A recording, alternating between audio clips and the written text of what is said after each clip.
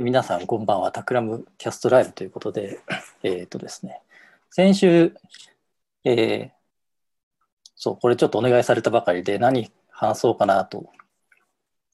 考えていたらあまり時間がなくなってしまって、だいたいテーマが決まったのが先週の金曜だったんで、急遽ここにいる皆さんに集まってもらって今日迎えてるって感じですね。ちょっと急いで考えてもらったこともあったんで、ちょっとこの場を借りてお詫びしたいと思います。ですね、僕が、タクラムキャストっていうのはライブじゃなくて、お話ししたような話だと、プロダクトデザイン周辺の話みたいなのあったと思うんですけど、今日はなんかもうちょっと広い話というか、抽象度の高い話からお話ができればいいかなと思いました。で、ですね、バリューの虫眼鏡っていうタイトルなんですけど、内容はデザインの対象となる、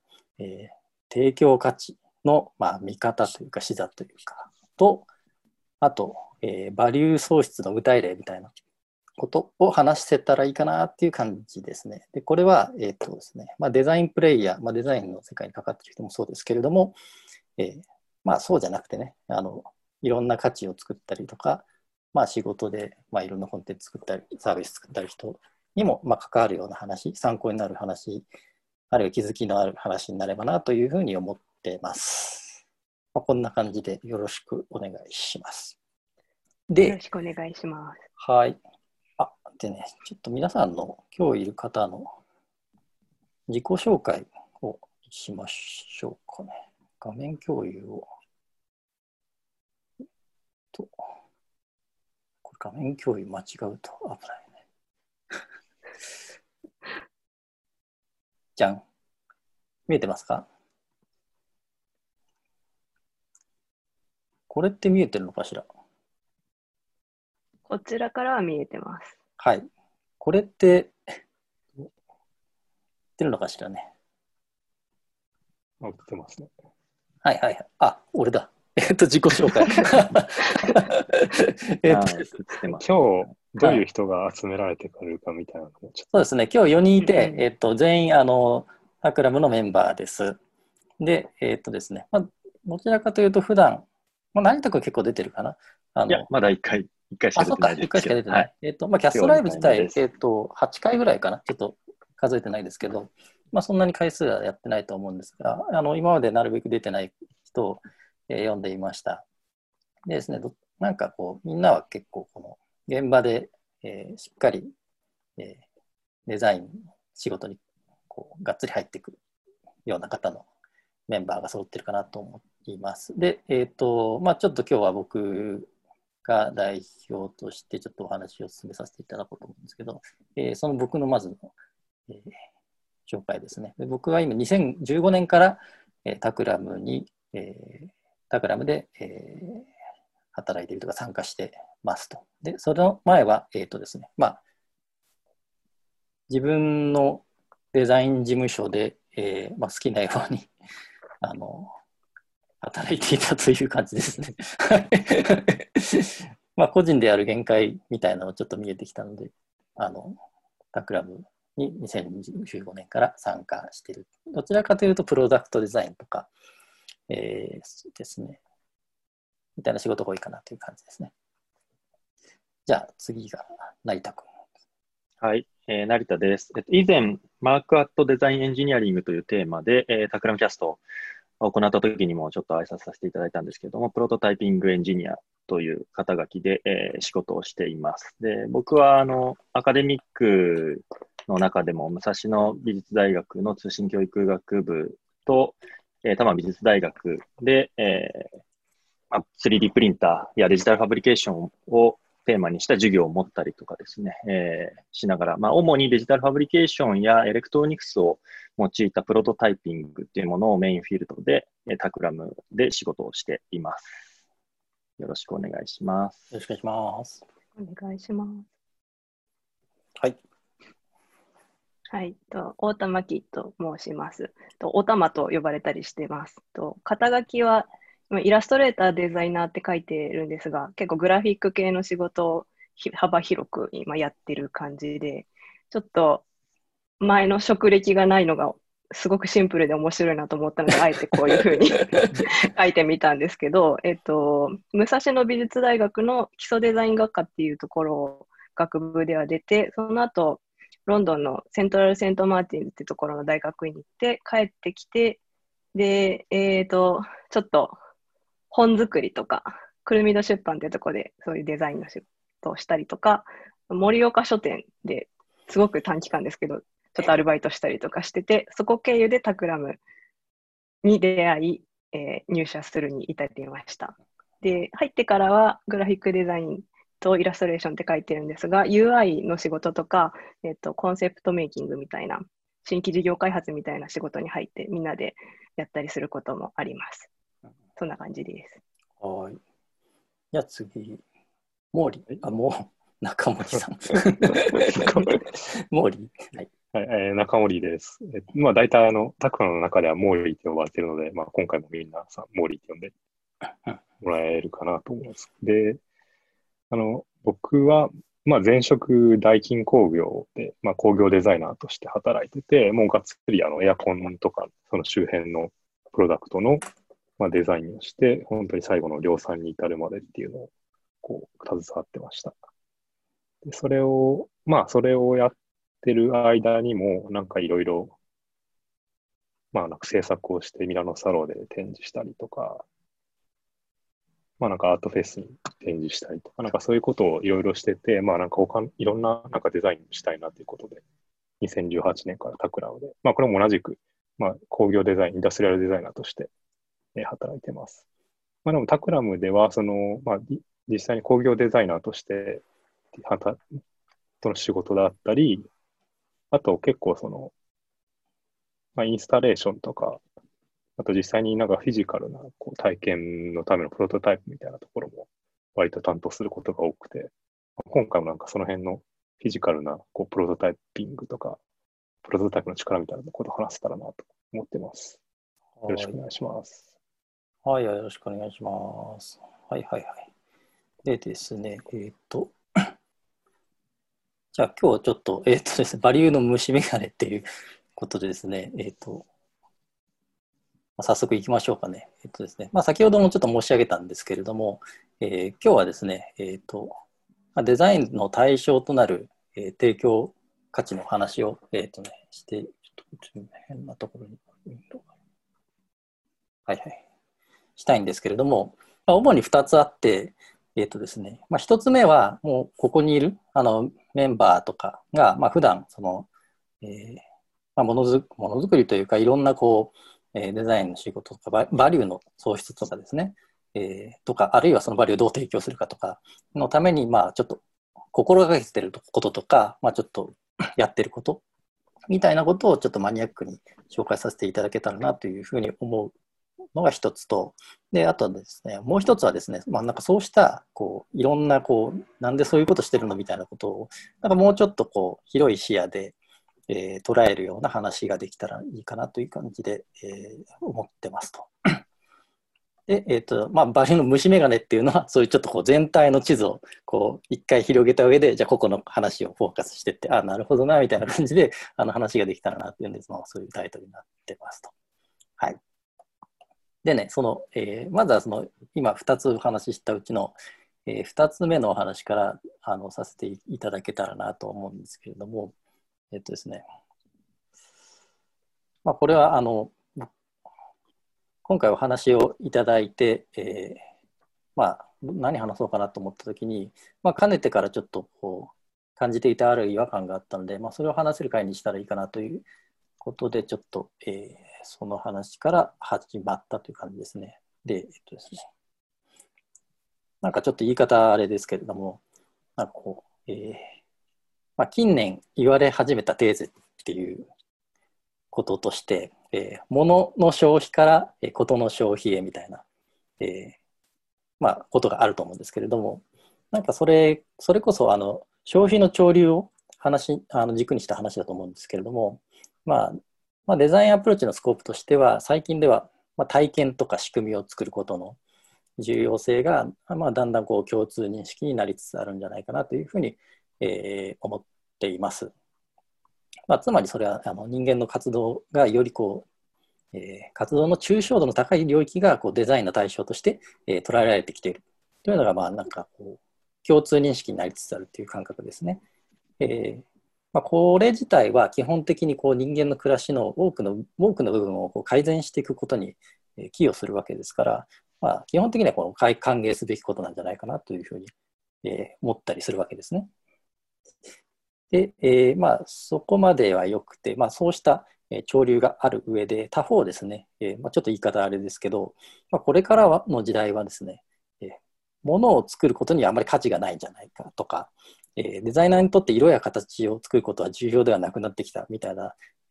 あ、ちょっと刺激的なメッセージにこう納得しがちなムードが、まあ、一方であるのかもしれないなというふうな、まあ、ちょっとなんかそういう違和感もあって、なんかちょっとそこをこううまくこうってこうもやもやする感じがあったのでなんかそういう解釈が一般化するのもなっていう感じがありつつ、まあなんかこうそういうのってあんまりこう、まあとはいえね、そのデザインの領域が広がることは歓迎すべきことなので、まあそうじゃないんだっていうのもおかしいし、まあなんかこううまく伝わらないな、どうしようかなっていうこう感覚がちょっとずっとあったんですね。で、ですね、まあなんかどうしようかなっていう考えたときに、まあ例えばちょっと違う話なんですけどね、小津さんっていうとあれですから、タクラム佐々木という、まあ、D2C の本を最近出した、まあ、メンバーですね、タクラムのディレクターの佐々木というものがおるんですけれども、まあ、まあ、さっきのテーゼでいうものからことへの消費みたいな話があるときに、まあ、D2C の常套手段だと、こと付きのものっていうものが、まあ価値を作るんだよと。で、まあ、そこで提供するのは、まあ、そこで作り上げるのは世界観ですね。世界観という価値が、まあ、こと付きのものによって、まあ、作られていくっていうような、まあ、一つのそのなんか、まあ、気づきがあると思うんですけれども、まあ、そういうものも一つのこう足がかりになるのかなという気はしています。まあ、今日はちょっとそれとはまたちょっとね、それだけではなくて、まあ、それは D2C のメソッドかもしれないですけど、まあ、ちょっとまた違った節だから、まあ、それ以外で、なんかそんなようなことが語られたらいいかなというふうに、思っていますと。はい。ですね。スライド。画面。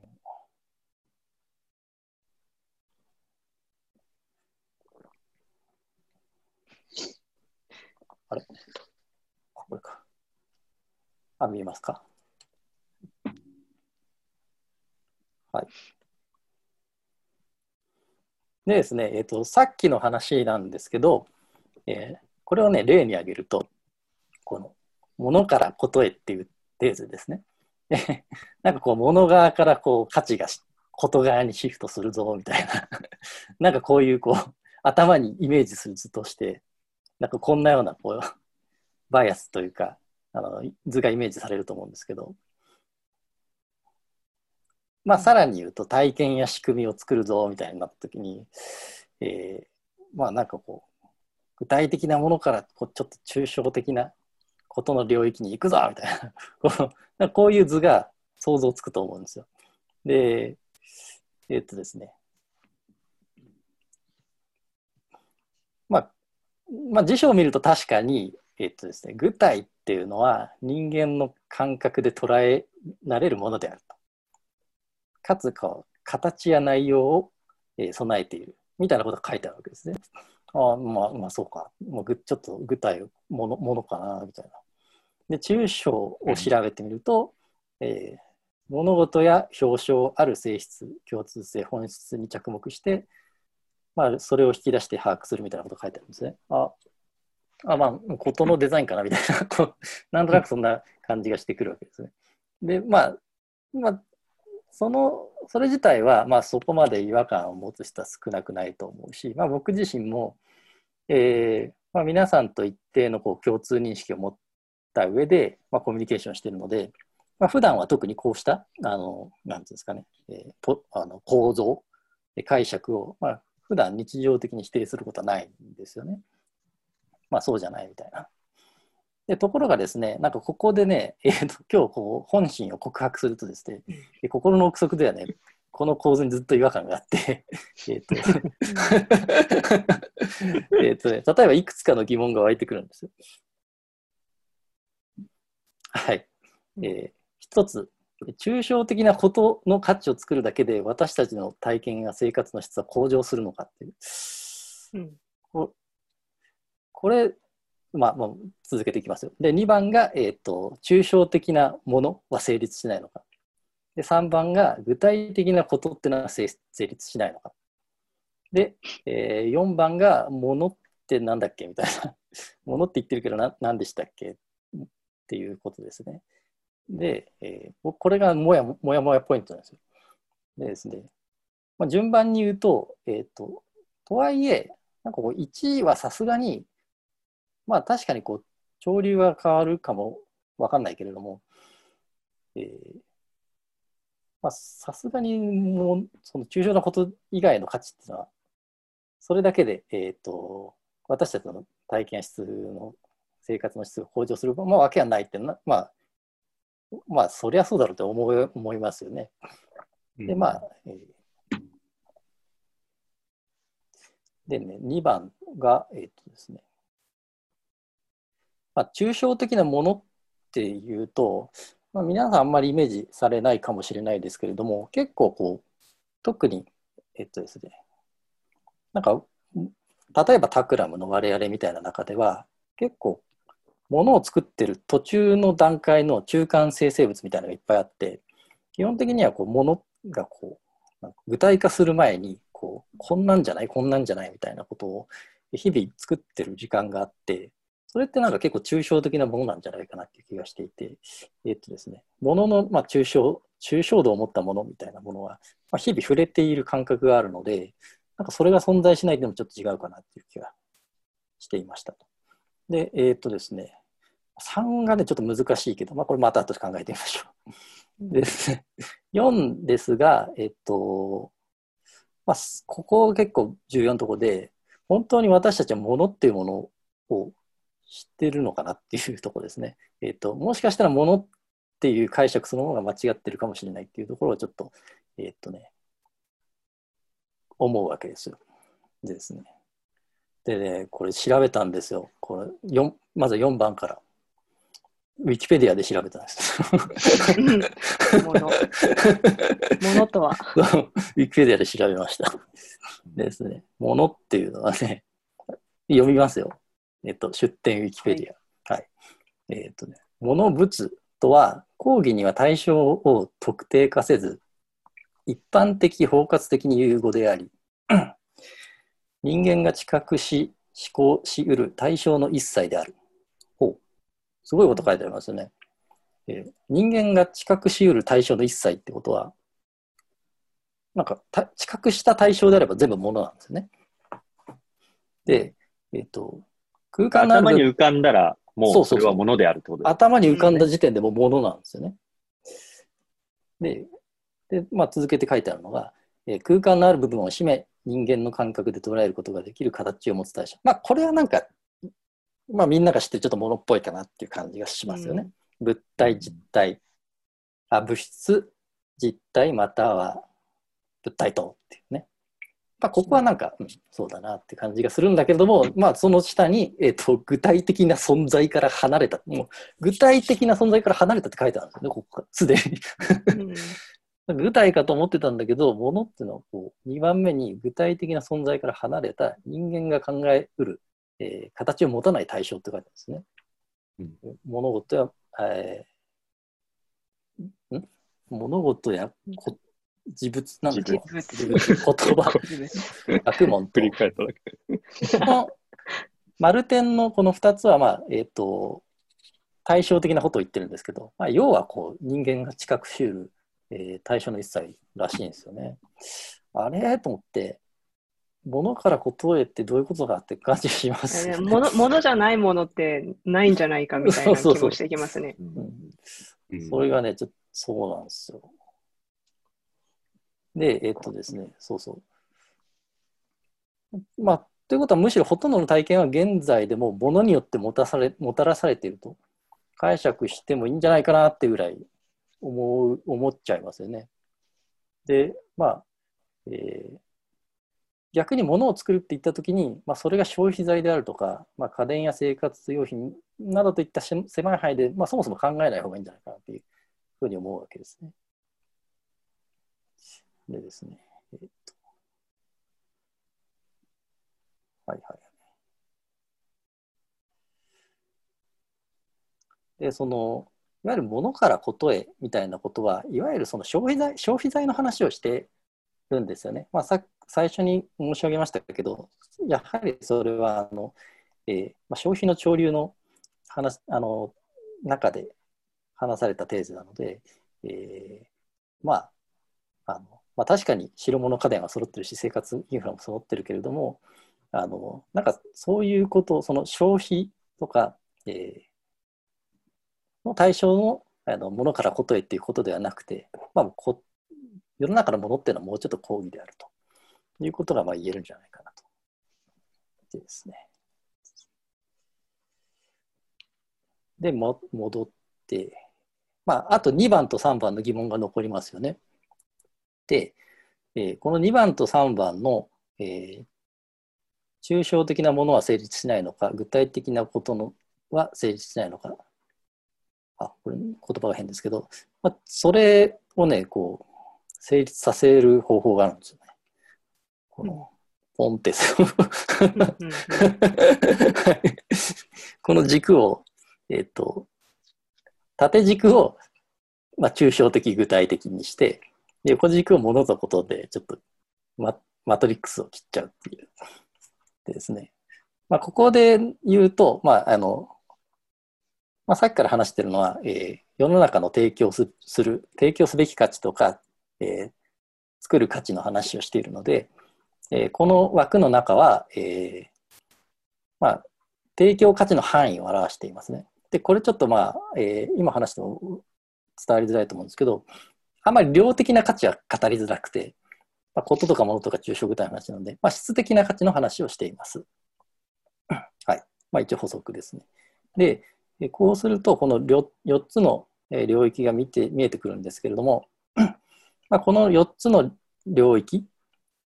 本当はパッツッと4つに分かれているかは分からないですけど、大体この見えてきた4つの領域に対して、うまくアプローチをすることができれば、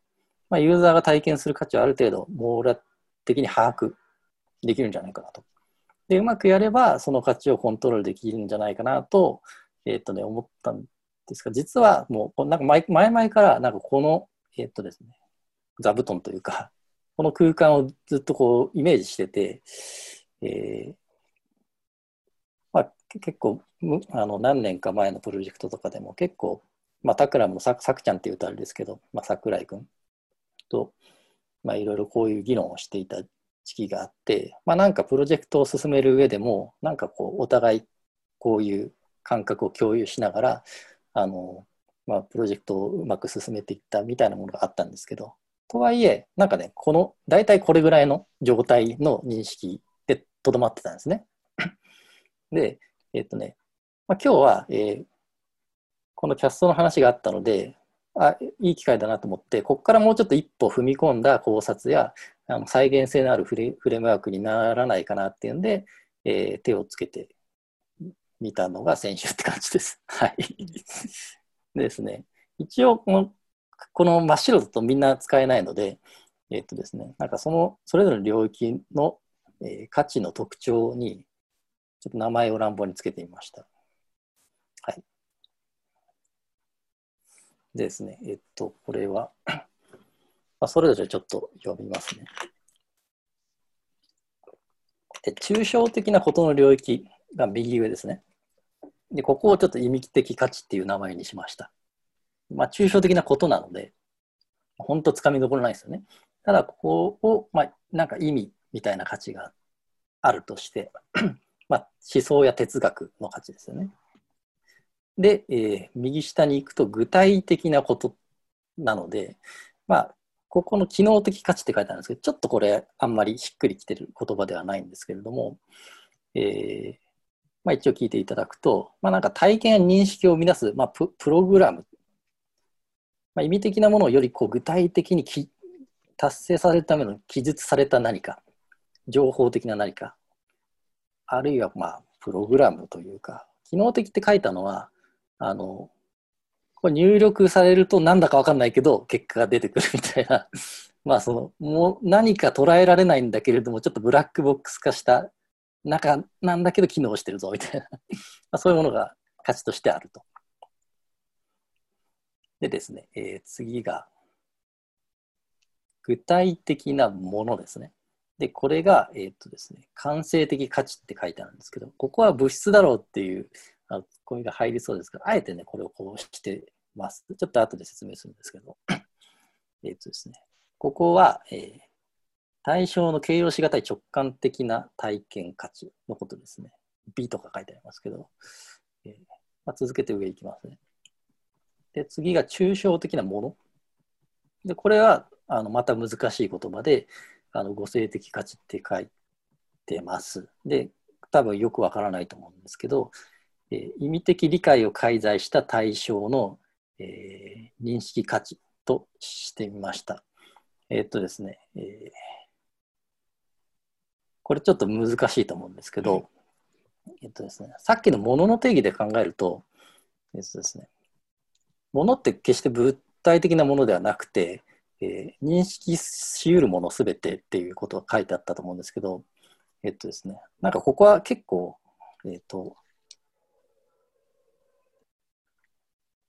まあ、哲学的にも科学的にも割とモダンな考え方をする必要があってですねまあちょっとここ難しい話になると思うんですけど、なんか存在論とか認識論みたいな話が、あるんですけれども、ですね、まあ、存在論的な感覚で言うと、物の価値っていうのは物自体にあるっていう考え方なんですけど、まあ、どちらかというと現代的に認識論的に、あるいはこう認知科学論的な、これはフレームワークにしたくて、つまりどういうことかっていうと、価値っていうのは物そのものにあるわけではなくて、物から受け取ったそのユーザーとか人間の中に見出されるものであるっていう考え方をしています。なので、ここのものは物体的なものでも、非物体的なものでもよくて、なんかこの あるぞって認識した、対象から、こう、それを認識した人の中に生まれるその感情であるとか、その価値ですね。が、ここに当てはまる価値っていう、ちょっとね、人によってはこうスッと入ると思うんですけど、結構その古典的な価値判断の物差しを持ってる人にはなかなかこう理解が難しいかもしれないですけど、ちょっとそこはちょっと現代認知科学的っぽい、見方をしてくれるといいかなと思ってますとですね。で、これを感性五性って書いたのが、まあちょっとこれは、またややこしい話ですけれども、なんかこれはカントの言葉を借りていて、感性五性としていました。で、まあ、感性っていうのは、ですね、まあ、一つは、なんだっけ、なんかありますね。目的なき合目的性みたいな言葉がありますけど、なんかそれが何かわからないんだけれどもいいとか、なんかその理由はわかんないんだけど、ちゃんと動きそうとか、なんかその目的がわからなくてもそれがいいか悪いか判断しちゃうみたいなところが、感性的、それが感性と呼ばれていますね。で、それによって価値を判断するっていう部分だと思い、しましたですね。なので、まあ、例えばですね、なんだろうな、何があるかな。まあ、単純に絵が綺麗とかそういうことがそうかもしれないですね。でですね、上の個性的価値っていうのは、ですね、これは、もう一回見ますけど、意味的理解を介在した対象の認識価値って書いてあるんですけども、ですね、まあ、右上にちょっと意味っていうことが書いてあると思うんですけど、なんかその、例えばそうだな、まあ、この、なんだろう、何かあるかな。例えば、このカメラは、なんか形はかっこ悪いんだけれども、こうすごい性能がいいことを知っているとか、なんかこう自分がこう前から欲しかったブランドであるとか、誰かがすごいいいと勧めてたとか、なんかそれそのもののこの直感的なその前提知識なしに得たその認識ではなくて、何か意味的な解釈を介在した上で感じる価値ですね。で、それをまあちょっと抽象的なものの価値とちょっと置いてみました。はい、でですね、なんかこう、なんとなくというか、大体こう人間がこうあくまで認知的に価値を感じるっていう意味に立ったときに、左側の2つがあり得るんじゃないかなと。で、右側はどちらかというと作り手の理論で、それを成立させるために必要なものですね。なんか物っていうものがユーザーが知覚するためには、それが作り手が存在させないといけないので、ですね、それが意味があったり、プログラムがあったりします。それも実際、紐解くことでユーザーから見えてきたり、それがあることでものができたりするわけなので、ここはかなり左右が密接な関係になります。で、これだけ聞いてもちょっとよくわかんないと思うんで、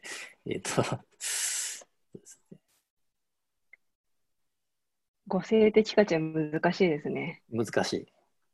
ここちょっと説明すると、さらに説明というか、なんかこう、僕もよく、生きてないというか、もうちょっといい、表し方が思いついた人がいたら教えてほしいんですけど、もうちょっと言って理性みたいなのがありますよね。理性で判断した価値みたいなことが対極としてはあると思うんですけど、なんかこう本当に、ここでいう理性っていうのは本当にこう正しく理解するとか、全く間違いがなく、価値を把握するみたいなことになってしまうので、なんかそんなことってあり得るからっていうので、あえてちょっとこう、情報を持ちながら、感覚的にものを判断するっていうぐらいの方が、実際は適切かなっていうので、ちょっとわざわざ難しい言葉を入れています。で、ちょっとこれだけだと分かんないと思うんで、具体例があった方がいいかなと思って言ってみました。でですね。はい。これ、フェラーリです。フェラーリの価値を形作っているものがこれで出てくると思うんですけど、なんかフェラーリの意味的価値っていうのは、フェラーリのブランドの、サイトとか見ると分かると思うんですけど、これちょっと僕が意訳してるんですけど、匠の技と独自性みたいなのが、彼らの、なんですかね、ビジョンというか、あって、それを尊ぶという、こう哲学思想的な意味があると。で、それを達成するために、様々な生産技術とか販売方法とか、あるいはエンジンの仕組みとかが、作られていると。で、ユーザーからすると、それによって作られた車の、なんかこう魅力的なフォルムとかカラーとか、なんか乗り心地や音とか、感性的にこうすごいこう価値があるように思うと。だけれども、それだけで足りなくて、やっぱりこう、フェラーリっていうこう、やっぱブランドがあるし、所有することのステータス感みたいなものを、手に入れたいとか、あとは、なんかこうエンジンのこう、単純な音だけではなくて、いや、このエンジンはね、こうで、こうだからいいんだよみたいな、本人は直接それを、仕組みを紐解いたことがあるかどうかはわからないんだけれども、その意味を知ってるから、そのエンジンがよく感じるみたいな、なんかそういう領域があると思うんですね。なんかこれが出てくると。なんかこう、これはかなり4象限荒いですけど、いろんな価値って大体、ほとんどの価値がここに収まるんじゃないかなって感じがしています。あくまで4つ、抽象的に抽出したって感じですけどね。左半分の主体がユーザー。そうね。すごく大まかに考えると、右が、作り手っていう感じですね。知覚しうるものだからね、こっちはね。なので、そういうふうな解釈にしちゃってるって感じですね。で、これも考えてみました。スタジオジブリの映画。で、意味的価値っていうのが、なんかこう、宮崎駿の思想があってで、まあ、スタジオジブリの映画をその達成させるためには、まあ、それを具体化する、まあ、それの具体的な部分ですよね。具体的なことの部分ですよね。アニメーションを制作する技術であるとか、まあなんかプロセスであるとか、まあそういうものが機能していると。で、その結果、なんかこう、映画っていうものが出てくると思うんですけど、まあ、ものっていうのは、あくまで映画っていうフィルムではなくて、そこから、見出したユーザーの感覚に芽生えるものの価値ですけれども、ここはですね、まあ、左下、言葉にできないアニメーションの視覚的な心地よさ。なんかよくわかんないけど、意味わかんないけど、見ちゃうみたいな。まあ他のいろんなアニメーションあるけど、やっぱ宮崎駿のなんかいいんだよねっていう感じですね。で、左上が、まあここはもうちょっとこう情報を知った上での見出される価値ですね。で、ジブリ映画って、まあ、宮崎駿監督の映画の、まあ、多くというか全部が、まあ、なんか過去の芸術とか文学からの反骨だったりって書いてありますけど、まあ、かなりこう文脈的にこうオマージュみたいなのがすごい散りばめられていて、なんかそれに気づくと、なんかすごいこう、すげえなって思うんですね。なんかそれがもう映画の価値にそもそもなっていると。まあ同じようなことで歴史や科学とか社会的背景のリアリティみたいなのもすごいと思いますよね。で、まあ、結構それは、意味的なものを読み解けば読み解くほど、この価値が高まっていってると思うんですね。まあ、イメージしてもらうと分かりやすいのが、まあ、子供が見ると結構感性的な価値判断に重点が置かれて、大人が見るとこの語性的な価値判断のウェイトが大きくなってるみたいなことだと思いますね。なので、なんかこのスタジオジブリの、まあ、宮崎駿監督の映画は、子供から見た価値と大人から見た価値ってちょっと違うんですね。もしかしたらなんかこう一定の価値ではなくて、見る人によってはその価値が高くなったり低くなったりするかもしれないです。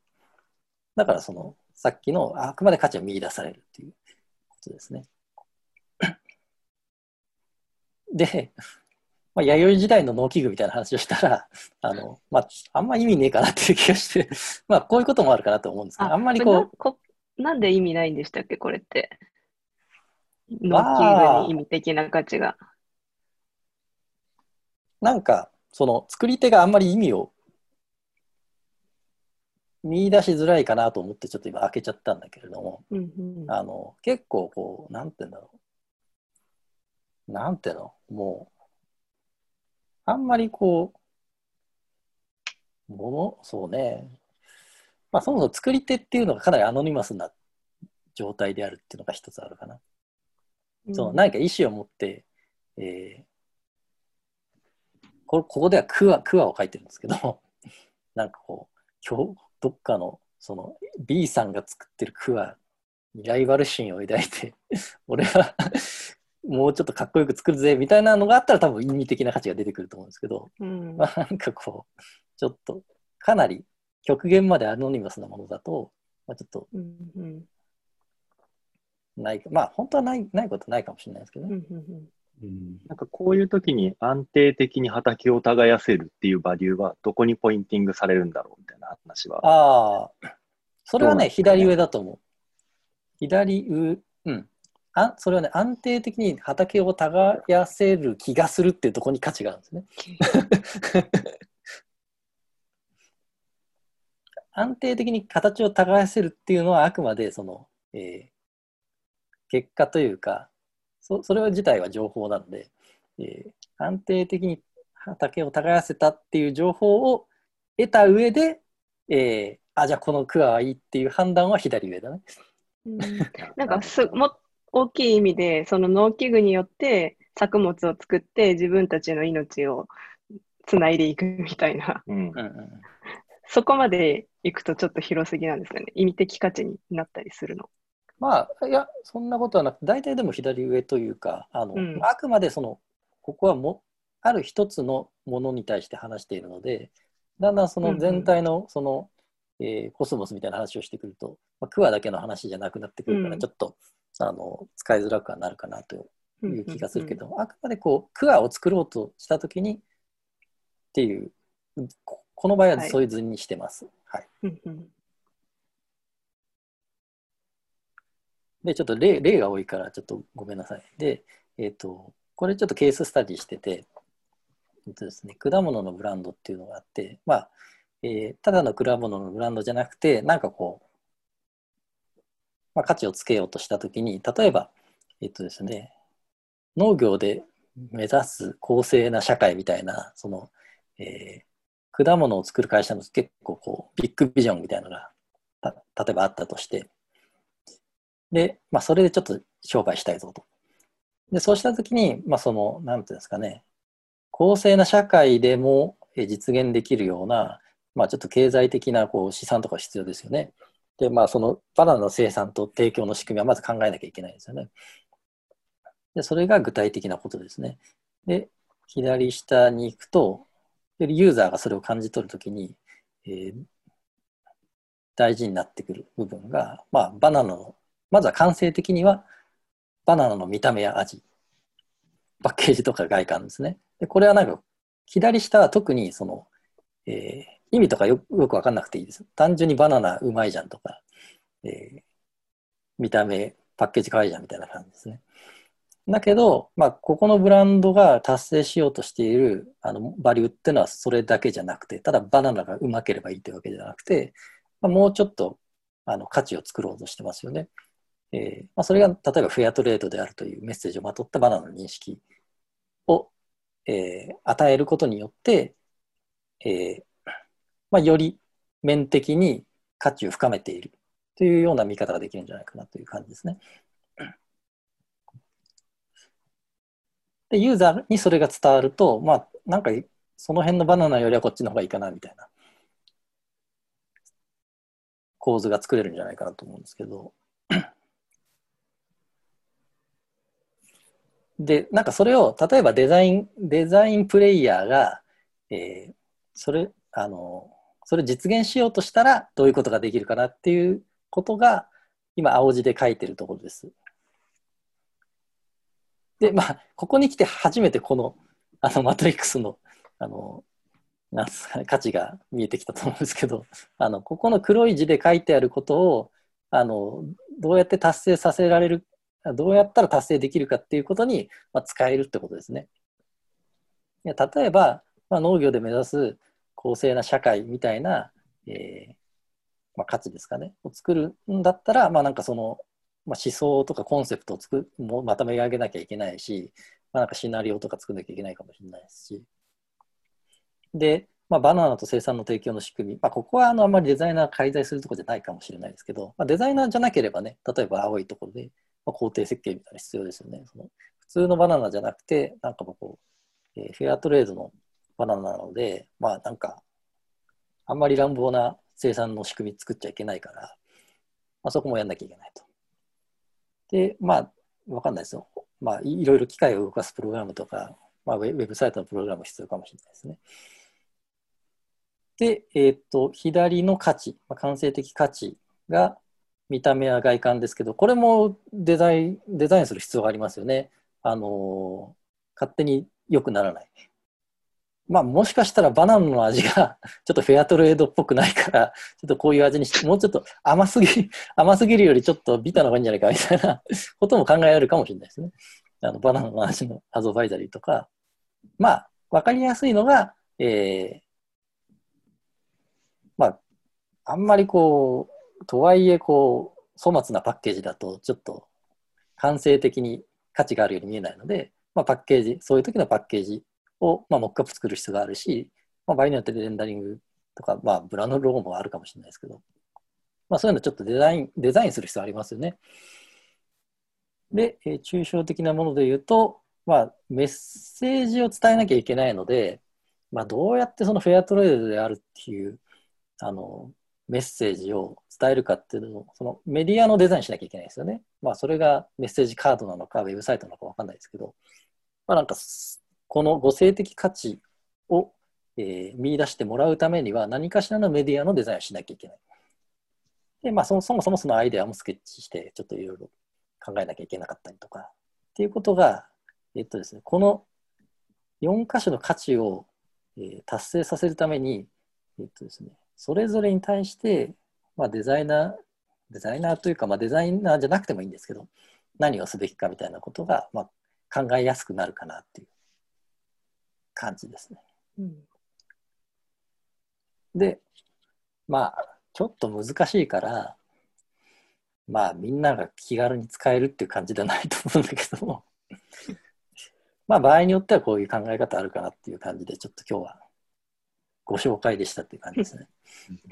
これあれですよね。その4象限の中のブルーで書かれている、その具体的なメディアみたいなものが、なんか必ずしもその4象限にポイントされたものの中でしか機能しないわけじゃないというか、まあ意味的価値の中にウェブサイトのデザインが入ることもあるし、まあ各種プログラミングが間接的な価値につながることもあるということですよね。そうそう。なので、青は定着してるわけではなくて、あくまでその枠に書いてある価値を達成するために、これやったらいいんじゃないかなっていうのがメモとして書いてあるっていうイメージですね。じゃあなんかすごいギラギラした、その PP コートをしたパッケージを使うんじゃなくて、すごいそのリサイクル素材で作られたパッケージを使うことによって、なんかその感性的価値ではなく、その見た目から互生的価値を感じられるようなパッケージング制作みたいなことをもしかしたらあり得るかもしれないとかっていう考え方で使うようなマップみたいな感じですよね。そう。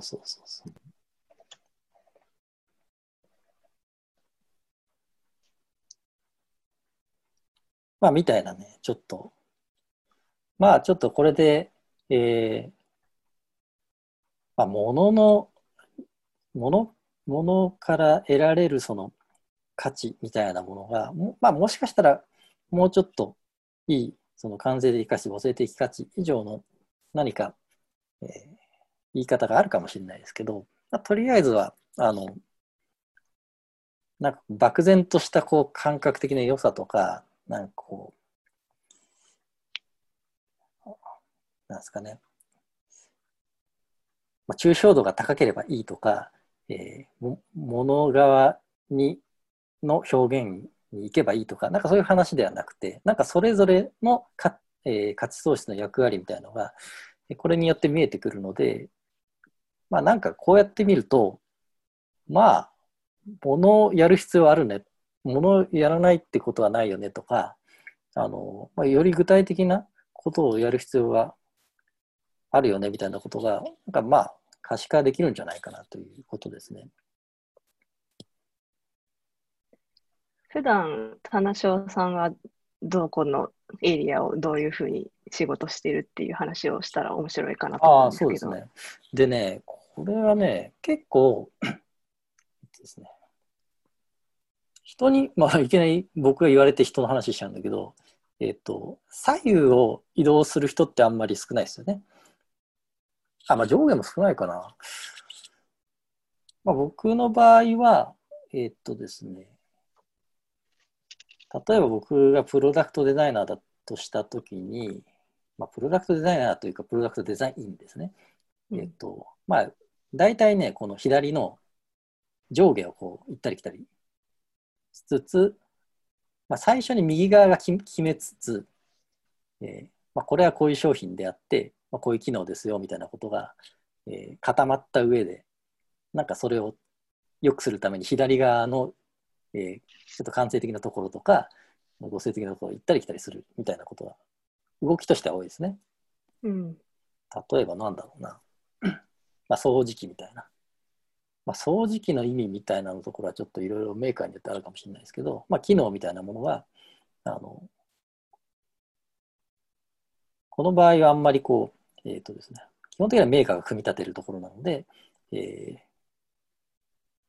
まあ、いわゆるプロダクトデザインの仕事だと、大体ここが固まってきますよね。で、まあ、それがこう見た目に美しいかとか、ままあ、どういう機能だから、そういうふうに見えるべきみたいなところ、が、まあ、合成的ところで、なんかそこを行ったり来たりするっていう、ちょっとかなり抽象的な話で申し訳ないですけど、なんかどちらかというと、ここグラフィックデザインの話をした方が面白いと思っていて、なんかね、たまちゃんからスライドもらってた気がするんだけど。もういきなりそれ言っちゃって大丈夫です。いや、これなんかね、その話が一番やりやすいかなと。なんかこの話をちょっと昨日から初めて聞いて、で、結構なんかざっくばらんにみんなで話してたんですけど、それでちょっと私も思い当たったことがあったので、ちょっと図を作ってみたっていうものがあります。これ ?19? そう。なんか普段やってる仕事ってどんなことしてるのかなってことを結構最近考えてて、昨日の段階で田中さんに私は左側の領域の語性的価値作りと感性的価値作りを行ったり来たりしてるんじゃないかっていうことを言われて、確かにそうかなと思ってて、で、なんか物を具体化する仕事が結構私は最近多いんですけど、それするときにどういうプロセスでやってるかなっていうのをちょっと考えた。なんか4段階くらいあるかなと思ってて、まず頭の中で何作るっていうのをちょっと想像して、絵を考える。で、それを、紙に実際にスケッチでペンで書き起こす。それを持って、初めてパソコンとかを使って制作に入って、で、それを、グラフィックデザイナーなので、プリンターとかで出力して実際に見てみて、で、そこでなんかいろいろ気づくことがあって、また制作に戻ったり、その出力したものをさらにその上からスケッチ書いてちょっと戻ったりとかっていうのを結構行きつ戻りつしているなと思いました。で、結構なんか制作の話とかをするときに、制作っていうか具体化の話をするときに、制作のこの3つ目のことがよく語られているけど、結構この全部のプロセスがすごく大事なんじゃないかっていうのが普段日常的な感覚としてあって、特に今日は出力するのとかを結構深掘りしてきたんだけど、っていう話をしましたね。で、なんかその具体化するっていうのは最初にその想像してたこのほわほわの中の、これなんか壺を作ってるみたいなんですけど、これと実際に出てきたこれを近づけていく、近づけていくっていう作業に近くて、で結構その出てきたものに引きずられてこっちの想像してたものがもっとなんか引き上げられたりとか、そこをなんか影響し合いながら、なんか最初からすごいクリアなものを想像できていれば、多分私はもっとなんか巨匠なんですけど、全然そうじゃないので、なんか最初すごい解像度荒いものを想像してて、でも何回か行ったり来たりしてるとちょっとずつこう解像度が上がっていくみたいな。それはなんかここで言うと、これじゃないな。ここで言うと、なんかこの辺の何かを達成 したいんだけど、なんかうまくここにたどり着かないみたいな。そうですね。で一回なんか直感的に言葉では形容しがたい何かを作っておいて、でもこうじゃないみたいなことをやってる。そうですね。そうですね。なんか素敵な壺を作りたいって例えば思ってて、なんか素敵な壺みたいな概念ってなんかいろんな可能性があるんだけど、それを実際に作った時にちょっとなんかやぼったい壺が出てきちゃって、どうしたらそれが素敵になるのかみたいなのをひたすらやる。結構それはあれだね。ほとんどこれ左下で右往左往してる感じはするけどね。そうか。なんか結構、僕もこの図を、昨日も見たし、もうちょっと前から田中さんと話していたんですけど、なんかこれはなんかなんだろう、最初に出てきたもの、抽象的なものってどうなのみたいなところとかを結構わかりやすく説明 しようっていう試みだと思うんですけど、これをなんかじゃあ自分の仕事でどうやって当てはめるかっていうと、すごくもやもやする図だなと思って、今も説明も改めて聞きながらもやもやしてましたけど、なんかデザイナーの仕事、僕はプロダクトデザインメインでやってるんですけど、それって結構その作り手側、右サイドの作り手側と、そうだね。左サイドのユーザー側を結構つなぐのかなって、この図で仕事を表そうとすると。そうだね。まあ仕事自体を表しているものではないので、裏ではそういう動きをしてるね。そうですね。右の、まあ、例えば意味的価値をどうやって感性的価値にこう書き換えるか、構成的価値に書き換えるかですね。そういう見方で合ってると思う。なんか、で、さっきたまちゃんが言ってたことにも近いんですけど、結構まあじゃあ、結構でもやっぱり仕事としては、なんかこう、工業デザイナーとしては結構左下、あとちょっと左上もっていうところに関する価値を作る仕事、まあ、もしくはその価値を具体化する仕事っていうのは多くて、まあそれやってって結構面白いなって思うところは、なんかなんかプロトタイプを作った時には物になるっていうことがすごい面白くて、それはなんかもう何もかも決めないと物にならないっていうところが面白くて、そういう意味ではなんか意味的価値でとか、こういう哲学があります。で、機能的価値とかでは、じゃあこういう機能を搭載して、まあこういうターゲットユーザーにしましょうみたいな、例えばじゃあクライアントとこうコンセンサス取ったときに、その決め事だけでこう、形って全部決まらないって、ほんのちょっとしか決まらない。そうね。ほとんどもう左側のものってのはないよね、その状態で、ね。そこを、まあ結構、左側をつくときにはやっぱちょっとジャンプしないといけなくて、ちょっとかなり見切り発車的に。そこ結構まあそのデザイナーとしての技量が問われるところだと思う。それで、まあ作ったものを、まあ、物体としてできたものを、じゃあそこでクライアントとシェアしたときに、まあ自分で狙ってたそこで構成的価値が生まれてるたりとかもするし、でそこでまたプロトタイプでやっぱ面白いのも、それは物に限らず、なんかこう、体験できるプロトタイプとかなんでもそうですけど、結構クライアントがなんか、こっちが予想だにしてなかった価値を見出してくるときがあったりとかしてて、なんかそういうところがなんか左をうろうろしてて楽しいなって思ってますね。そうだね。なんかこの前たまちゃんが言ってた話すごい面白くて、ちょっと代わりに言うとあれだけど、出力するのやつ？そう。なんかこう、寝かせるみたいな話してたじゃないですか。そう。はい。あれがなんか重要な視点かなっていう気がしたんですよね。ぜひ、最後のやつを見せてください。最後のやつ、それがこれなんだ。そう。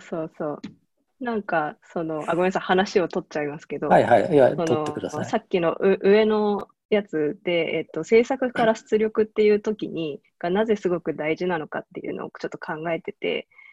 頭の中で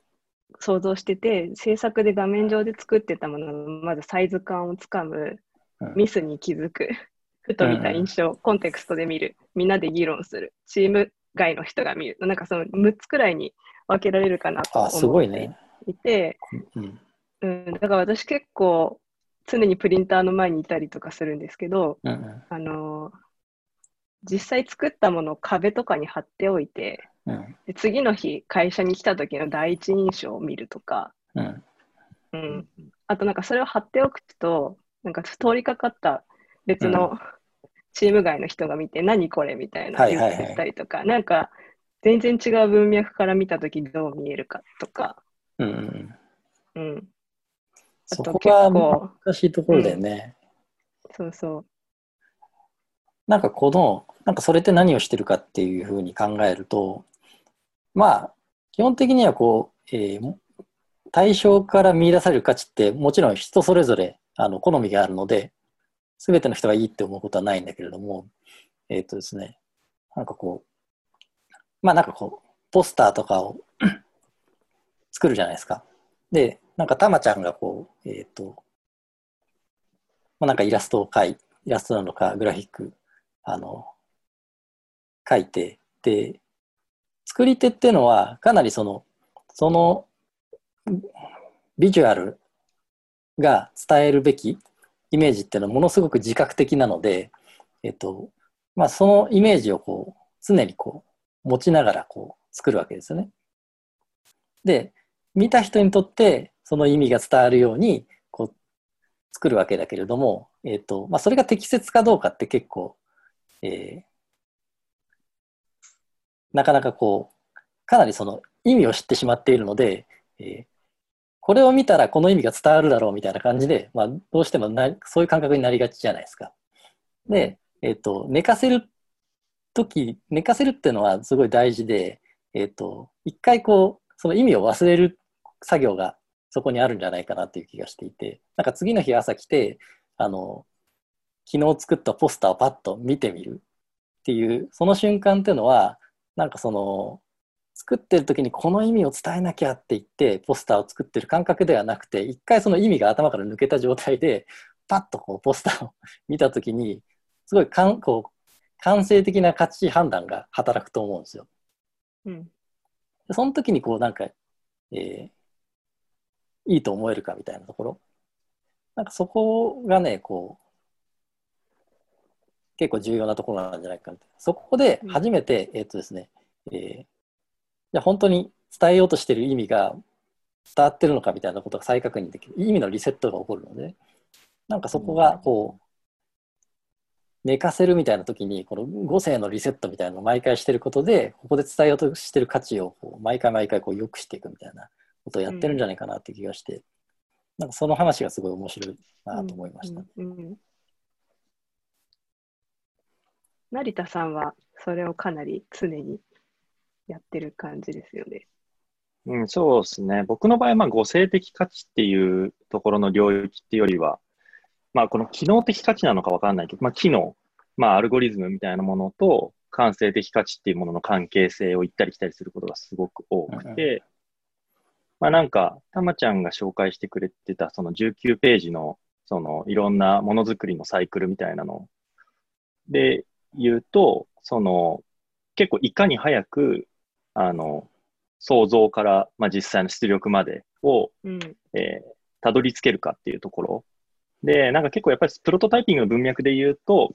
まあ、3D プリンターとか、実際に物にするということのスピードが格段に上がったからこそできることっていうのがあったりするので、そのサイクルをどうやって早く回せるかみたいなことを行いながらやるっていうプロセスを踏んでるんですね。で、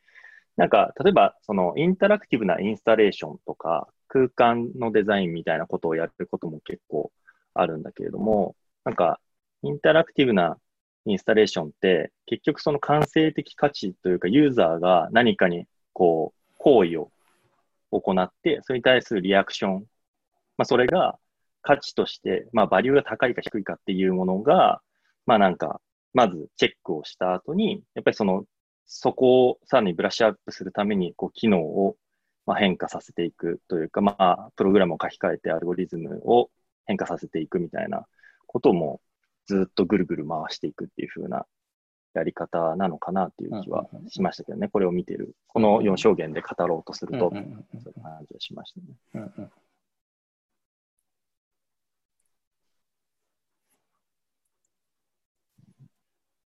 まあ、だから結構その左下の仕事多いよね。そうですね。左下にだからまあどうやってこう持っていくかみたいな話は結構大きなところですよね。なんかあれだよね。あと左下、なんだろう、あと結構左下の最低ラインを一生懸命ずっと作ってるみたいなことが多くて、なんか何かパッて作った時に何かがこうすごいずれて見えるとか、そういうところを整えないと互生的価値まで見た人が感じられないみたいなことは結構あるなと思ってて、グラフィックとかだと、なんかこの写真のここの顔がここになんかくっついてて、それが気になって全然集中して見れないとか、なんかそういう最低限のことをすごく感性的価値をなんか担保するみたいなの多い気がします。結構価値判断としては左下ってすごい瞬発性があるよね。そこでなんかもう、まあそもそもいらないと思ってしまう可能性があるじゃないですか。なんかこう、意味を読み解けばすごい面白いなんか映画なのか、なんか作品なのかわからないけど、まあ、パッと見でこう、なんか嫌だなって思っちゃうと、うん、もうそこから先行くことがないというか、そうそうそうそう。価値が見出されることがないというか、うん、なので、こうなんか、挨拶みたいな感じでうん、なんか最低ラインってあるよね。うん。うん。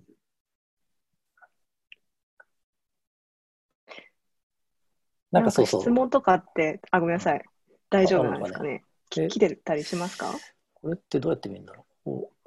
誰も見れてなかった。ペリスコープ。ペリスコープ。これ別に誰も来てますね。どこにめちゃくちゃ見逃してましたね。実はもうあと結構時間が迫ってるんですよ。そうなんですね。俺コメントどこで見るのこれ。ペリスコープで見ます。成田さんにちょっとピックしてもらったりしますか？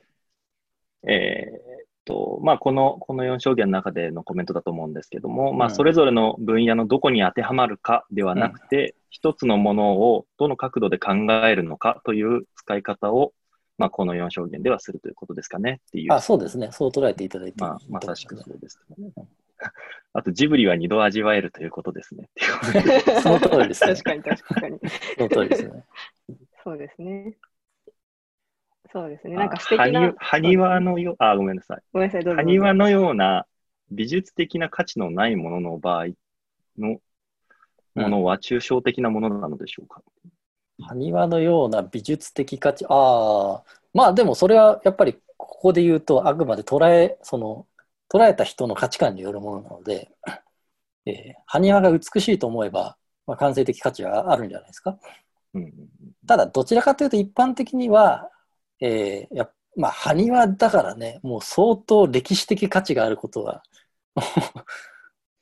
ね、一目瞭然というか歴史的価値があることがもう常識なので、ほぼ歴史的価値があるということにおいて埴輪を見たときにすごい価値を感じている、合成的価値のところがかなり大半を占めるよね。例えばそのレプリカの埴輪、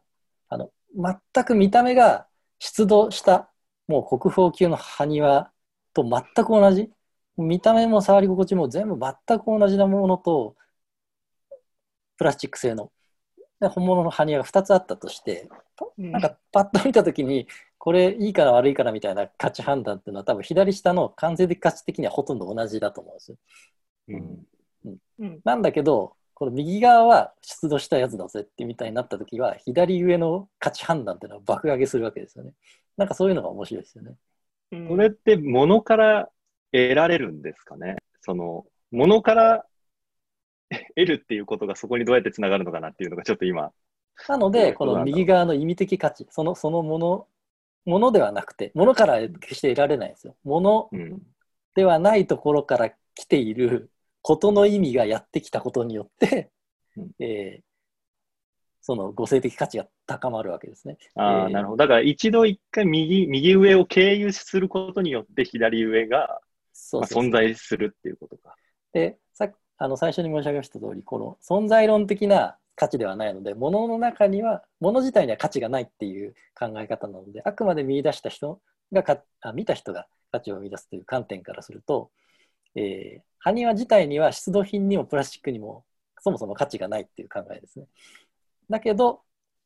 全く同じだとしても、出土したっていう事実、意味的事実があることでそっちの方が価値が高まるっていうことですね。埴輪っていいですね。機能的価値があんまりないから。機能的価値はないね。いい例だなと思いました。なんか、なんだっけ、金継ぎとかの話？金継ぎ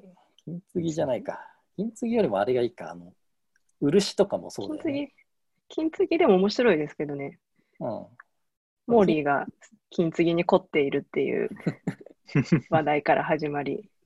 最近直したやつですね。これで言うと、なんだろう。なんかまず壊れたで使えなくなったこの器が直ったっていう機能的価値があり、この金のラインが美しいっていう感性的価値があり、ちょっと意味的はわかんないですけど、まあでも、互生的価値という意味では、まあなんかすごいこういいことをしたような気分になるんですよね。新しいものを買って素材とか無駄にせずに、しかもなんかこう結構愛着、なんかちょっと古いなんか江戸時代のなんか後期ぐらいのこう器なんですけど、これ。そういったなんかちょっと今もう手に入らない、まあ、同じものは手に入らないみたいなのはありますけど、いっぱい。ものを直せたっていう嬉しさもあって、ちょっとそっち側のなんか意味的なのか合成的なのか僕ちょっとよくわかんないんですけど。はいはい。まあ意味っていうのはその金継ぎをするという考えそのもののことだね。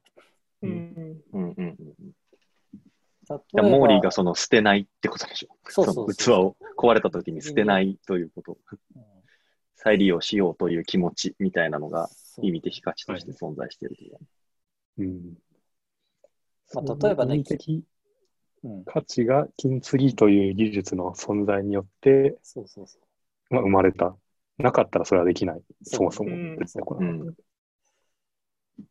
で、その金継ぎされた器が合成的価値を生んでいるという。そうだね。例えばそのだからこれが壊れてなかったら、きっとここには合成的価値は存在してないみたいなこと。まあ、あるのかもしれないけど、別の合成的価値だった。まあ、それはもう金継ぎじゃないかもしれないけど。例えばね、接着剤で、エポキシ接着剤でつけたみたいなと、ね、だいぶ意味的価値が違うだろうし。その完成的価値を気にしないんだったら、アロンアルファでいいじゃん、みたいな。逆だね、互生的価値を、例えばその金色のアロンアルファでくっつけたとするじゃないですか。はい。金色のアロンアルファで。そうすると、それは確かに。感性的には ほとんど一緒なんだけど、見た目が全く一緒だった、ね。ただこれだから、そうか。金じゃないアロンアルファで止めた場合は、意味的価値はあるってことですよね。要するに物を捨てずに再利用しているという意味的価値は存在してるんだけど、それのみであると。だからなんか、あと、ふとした時にそれ見ても、テンションは別に上がんないみたいな。まあ、俺が納得してるからいいんだよみたいなことが価値として存在している。まあ、これも人によるわけで、あくまで見出される価値なので、いや、俺金なんかよりアロンアルファでいいじゃんって思う人にとっては、ほぼ互生的価値は、金だろうが何だろうが同じになるってことだね。確かに確かに。アロンアルファの会社で働いてる人は、愛社精神から考えると、金継ぎよりもアロンアルファで自社製品で直したってことが、合成的価値になるっていう。なる可能性が。それまた別の文脈が。確かに。なんか似たような話で漆の器みたいなのはあると思うんだけど、まあ、例えば漆塗りのお椀とか、まあ、ほとんどお店で売ってるやつってウレタン塗装で、まあ、樹脂塗装をしているものなんだけれども、まあ、見た目ほとんど漆とわからないじゃないですか。で、まあ、つまり意味的理解がない人にとっては、まあ、漆だろうが、普通のプラスチックだろうがほとんど分かんないんで、感性的価値的、まあ、感性的価値はみんな一緒だね。で、まあ、互生的価値ってほとんど存在しないですよね。だけれども、なんか漆だと分かった。これ、漆なんだってなったときに、互生的価値が高まる。あるいは、これ漆じゃねえのかよみたいなったときに、そういう互生的価値はあまり高まらないみたいな、ことが言えるんじゃないかなと。まあ、だから、漆の器は高いんですよね。プラスチックのよりも。機能的にも、感性的にもほとんど変わらないのに、やっぱ漆だっていう意味がそこにはあるので、まあ、そこの価値があるっていうことが漆の漆器を高くしてるんじゃないかなっていう見方ができるんじゃないかな。まあちょっとこれ使いやすいかっていうよりは、まあなんかこう、思考の脳みそのトレーニング的に使うといいかなっていう感じですかね。そうですね、これを見ながらみんなで延々と話すのが結構面白いかなって思いますね。なんか最近これ見てでちょっと思い出して、なんかまあ本物か本物かじゃないかみたいな話って結構面白いですよね。プロダクトデザインしてても結構出てくる話で、よくあるのが本物素材っていう言葉がちょっと聞いたり聞いながら。何に対して本物そうって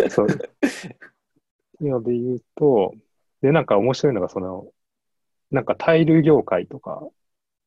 まあ、結構商業的な空間とかの、なんか、インクジェット技術がもうものすごい進んで、なんかもう本物そっくりだし、しかもなんか凹凸とかもなんか透明インクとか乗っけて凹凸とかもついてて、なんか多分ほとんど本物かどうかまあなんかルーペとか当てたらわかりますけど、パッと見わかんないみたいなのがいっぱい出てきてる中で、なんかこのバリューがどこにどう移っていくのかなっていうのを考えるのも面白くて。まあその本物であることの意味的価値を、まあ、ユーザーがどれだけ高く見てるかだよね。別にその本物じゃなくてもいいやとユーザーが思っていたら、別にそれ本物ですといくら言ったところで合成的価値多分上がんないんだろうね。だけどまあなんか人が真似た、まあ安い材料で真似たものよりもその本来の素材の方が俺はいいと思ってるみたいな人からすると、まあ、この母性的価値って高まるんじゃないかなって感じだね。でもなんかやっぱりそういうのってなんか見てて思ったのが、母性的価値だけでこうなんかやっていくのって結構辛いのかなって思って。辛いね。まあ、理解が必要で。で、なんかなんかミラノサロネとか行ったら、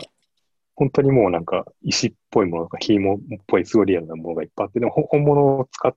というか、まあそのナチュラルな素材を使ってる、まあ、メーカーもいろいろあって、じゃあそういうなんかインクジェットのものがいっぱい生まれてきたときにどういうものが多くなってきたかっていうと、そういうナチュラルな素材を使ってるところは、本当になんかもう荒々しくなってくるんですよ。こう荒々しい凹凸があったり、ちょっと不均一な、ちょっとこう木のなんか、まあ、枝のところの模様が入ってたりとか、石で言ったら結構透明な、なんか石英みたいなのが多めに入ってる石で使ったりとか、結構なんか、いわゆるなんかかっこつきの本物度がこう増していくっていうこのなんかそれ面白いね。なるほど。そういう価値が置かれる場所も変わってくるっていうのが面白いですよね。結構物を意味的に使ってるんだね、それね。面白いね。だから多分それをなんかそういうキッチンとか持ってる人はこれはこうだから本物だっていうのを、ひょっとしたら買うときになんか言ってるかもしれないし、家とかに来た人にこう説明してるかもしれない。なんか今の話を聞いてて、私はプロダクトデザイナーじゃないので、なんか、それは互生的価値じゃなくて、感性的価値で自分は測れてると思いたいっていう気持ちがすごく出てしまうっていうか、漆も本物は、ちゃんと本物だって感性で分かる自分でありたいと思ってしまうところがあって、なんか、それは見た目には一緒だよねっていう前提がいまいちこうまだ体感できなかったですね。なんかあと母性的価値っていう中に、なんというか利己的な感覚値と利他的な感覚値があるなと思っていて、なんか完全に利己的な話で言うと、まあ、極論だ、例えばステルスマーケティングみたいなので、すごいファン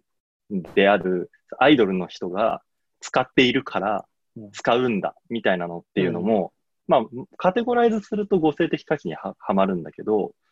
結構理想的なその価値創造という意味で言ったら、例えばサスティナブルなその思想を持った会社が、なんか、例えばファッションブランドで、僕はクレッタルムーセンっていうヤマージャケット、まあ愛用してるんですけど、まあここのブランドっていうのは、やっぱり環境配慮を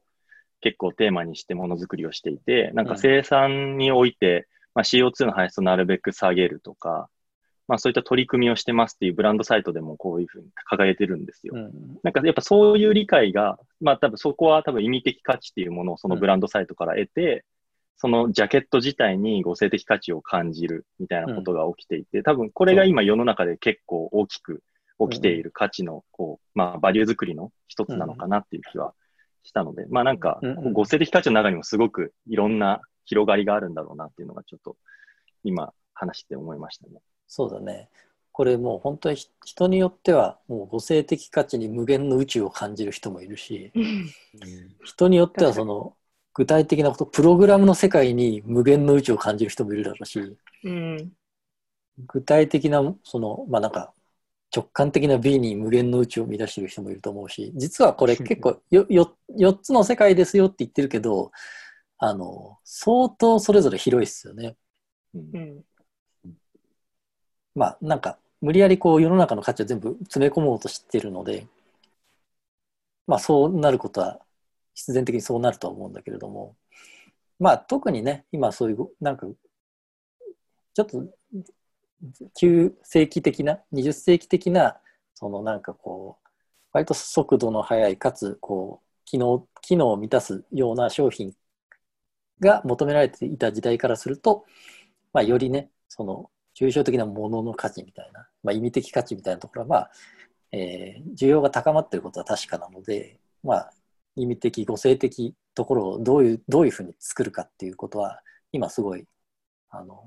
深い世界かなって気がしますね。うん。まあ、だけどそれはことのデザインだけではなくて、まあ、物もいるよっていうことなのかなっ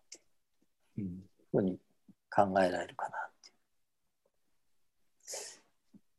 これいつまでやるんだっけ？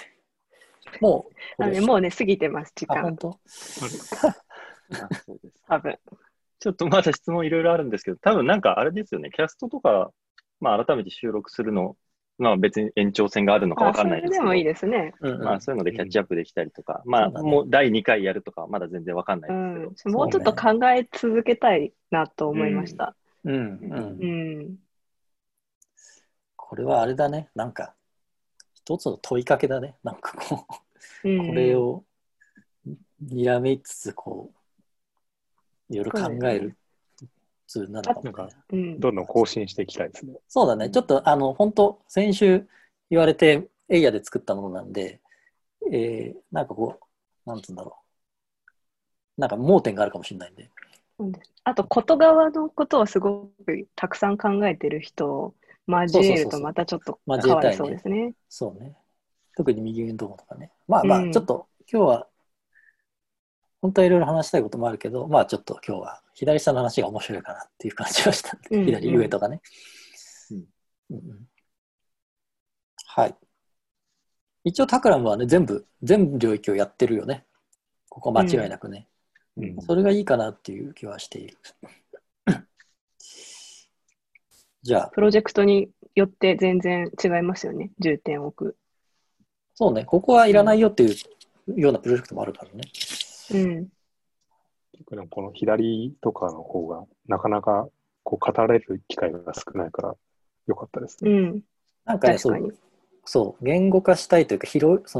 なんだろう。拾えるダイアグラムが欲しかったっていうか、語りづらいじゃないですか。なんかそれを。なので、こう同じこととものを同じ土俵で語れる枠みたいなのがなかったんで、なんか、まあ、あるかもしれないけど、ちょっと作りたかったなっていうところですね。はい。じゃあ、いいかな、もう。時間過ぎてるらしいんで。はい。はい。で、これ僕が読んだ方がいいのかな。キャストライブは、タクラムキャストライブは、毎週火曜の夜に生配信しています。で、感想や質問は、タクラムキャストにてツイート、はい、ハッシュタグタクラムキャストにてツイートをお待ちしています。なんか、その後からコメントとかあった？結構ね、溜まってますね。あ、本当？結構あるんですよ。一応拾ってあげる。なんか、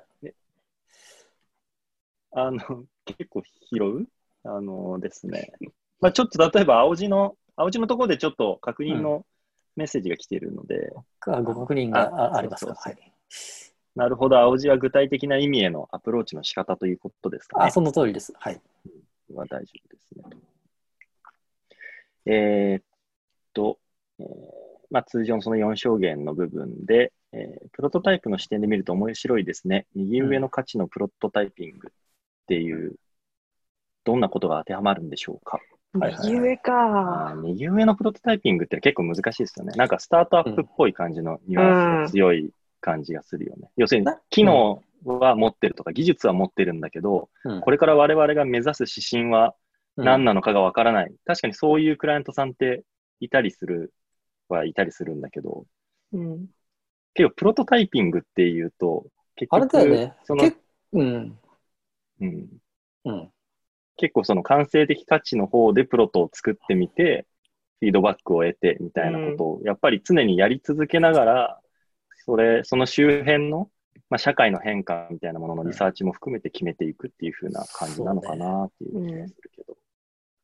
なんかプロトタイピングっていう言葉でくくれるかが結構こう新しい問いかなと思うんだけど、行為としてはなんか同じようなことをよくやってるんじゃないかなと思うけどね。コンセプト構築とか、なんか一回でできましたっていうことはないから、なんかいろいろ考えてやるわけじゃないですか。その意味的論理構築を結構して、でこうじゃないみたいなことをもうちょっと結構ざっくりですけど、それ自体がプロトタイプといえばプロトタイプですよね。あとあれですね、その合成的価値の部分に関して、だと思うんですけど、見ている側、使っている側が意味づけるっていう面においては、コンテキストが強く結びつきますか？その通りだと思います。はい。そうですよね。あとなんか、埴輪の話が、埴輪は実物であること自体が機能的価値なのではと思いました。埴輪が何かの役に立つかどうかではなく、当時のものが存在するということに価値があるという意味です。ですね、ちょっとどういうことか分かんないですけど、歴史を持っているっていうことが価値っていうことを言いたいのかな。埴輪が、物体を持ってここまで保持し続けたっていうのは、自然と人間のプログラムですよね、多分。そういう意味で機能的だとは言えると思います。それがなければ我々は観測することができなかったので、そういうことかなと思いますね。歴史的なものを目にできるのはものすごい体験なのではないでしょうかというコメントが来ていて、そうですよね。そりゃそうですね。これまだ結構いきます。まだあります。そんなにある。なんか、ツイッターとかで返していくのもいいかもしれないですね。それか、また収録しますか、これを。じゃ最後1個最後1個いきます。でも、そうですね。ちょっと質問系で来ている話で言うと、物を見たときに表面上分かりづらい、察しづらいことへの理解の共有が、他者への個性的価値を押し上げるのかなという、質問というよりは感想みたいな。噂みたいな。例えば、レビューみたいなことかな。それはあると思いますよ。今、なんか意味的価値っていうのは、結構アンコントローラブルなこと結構多いですよね。ネット上のその情報とかね。本来の意味からねじ曲げ、ねじ曲げっていうわけじゃないけど、情報が多いので、受け手がどういう情報を取得するかっていうのは、コントロールできない部分もあるから、そうすると、対象の判断っていうのは結構それによって揺らいだりしますよね。悪い意味でのバイアスがかかってしまうリスクもあるし、そこをきれいに、ウェブサイトのブランディングだったり、いろんなデザインの力で制御していくことに取り組んでいくってことは結構デザイナーとしては、そうだね。やってますよね。タクラマ特にそういうことは結構愚直にやるっていう感じはあるかもしれないですね。はい。ちょっと申し訳ない。全部答えられず申し訳ないですけど、こんな感じでちょっと一旦、あれですかね。感想、質問は、ハッシュタグタクラムキャストにとツイートお待ちしていましたと。お待ちしていますと。はい。でですね、今後のキャスト、来週ですね。来週、これたま来ちゃんから。週は、はい、ちょっと特別会で、建築家の谷尻誠さんが主催されている Think っていうトークイベントとコラボレーション会で、タクラムの金谷さん、田川が出演しますので、ぜひご覧ください。よろしくお願いします。はい。はい、ぜひ。はい、9時からですね。あ今日10時からだったんですけど、本当来週は9時からみたいです。早くて。1時間早いですね。はい。遅いですよね、ちょっと。これ自体が。そうですね。